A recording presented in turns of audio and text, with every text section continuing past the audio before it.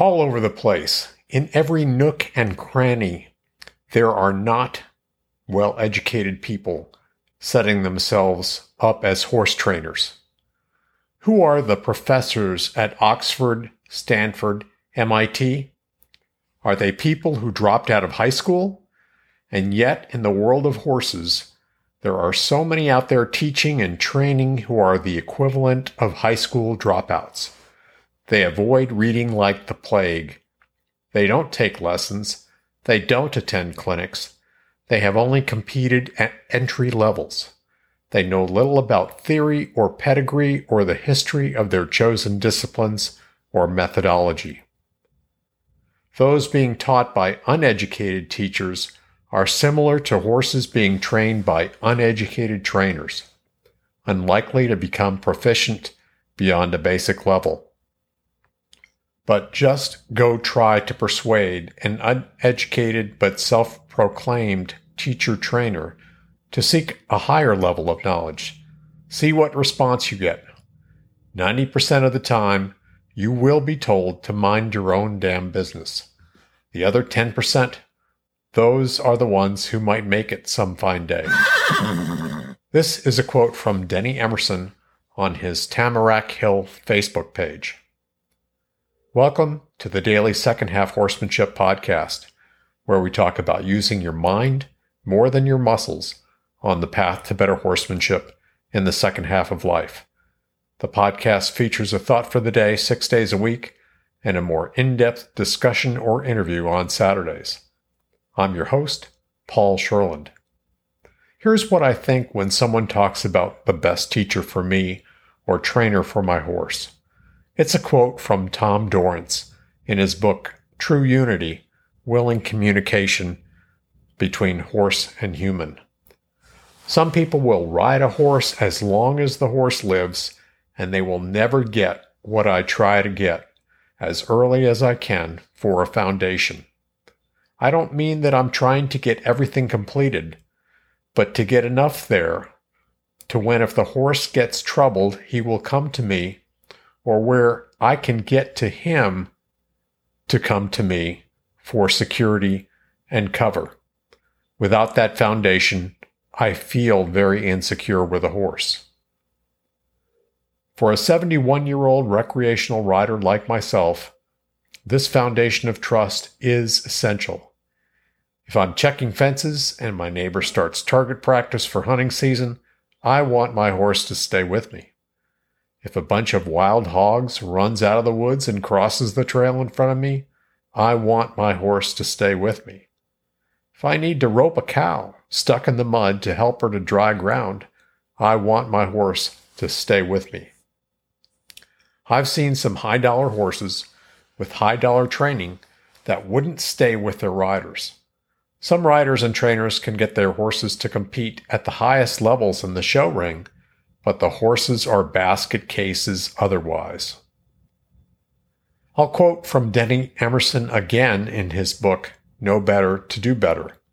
He's talking about what he would do over with Cat, his first real competitive horse. If I had Cat today, my approach would be to do everything in my power to earn his trust. I would do groundwork. I would do lots of walking under saddle. I would try to get him to stretch, to gently bend, to get him over the idea that a human was an adversary, something like the lion at the waterhole that wanted to cause him pain. Cat was typical of so many horses that are scarred from their interactions with humans. Some can be healed more successfully than others, but in all cases, patient, gentle handling is the way forward. So my question is, how many trainers and riders at the highest levels are focused on patient and gentle handling and earning the trust of their horses?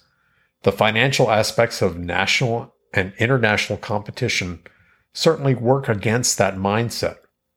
Denny wasn't thinking about earning trust through patient and gentle handling when he was riding Cat. He was interested in winning in eventing.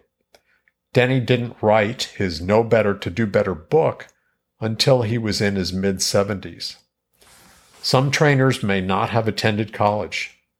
They're not Dartmouth graduates like Denny. They don't have the formal education that Denny has, but they spent lots of time with horses. They've worked with lots of horses, and they recognize the importance of that trusting relationship.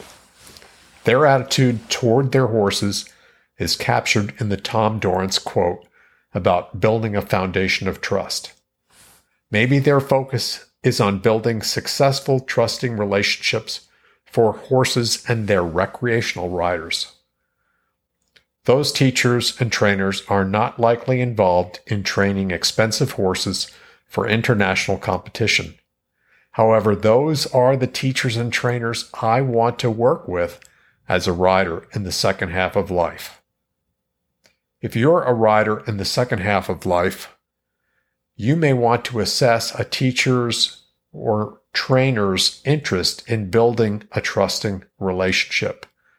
Don't expect it to happen at a clinic. Don't rely on Google reviews. Talk with riders working with those teachers and trainers and get recommendations from the ones most like you with goals most like yours. I'd like to tell you about the Bluebonnet Equine Humane Society Training Challenge coming up in October here in Texas. This is an event where professional and amateur trainers spend 3 to 4 months training rescued horses to give them a new start in life. If you'd like to donate, I'll have a link to the Bluebonnet Equine Humane Society website in the show notes. Thanks for listening to the Second Half Horsemanship podcast.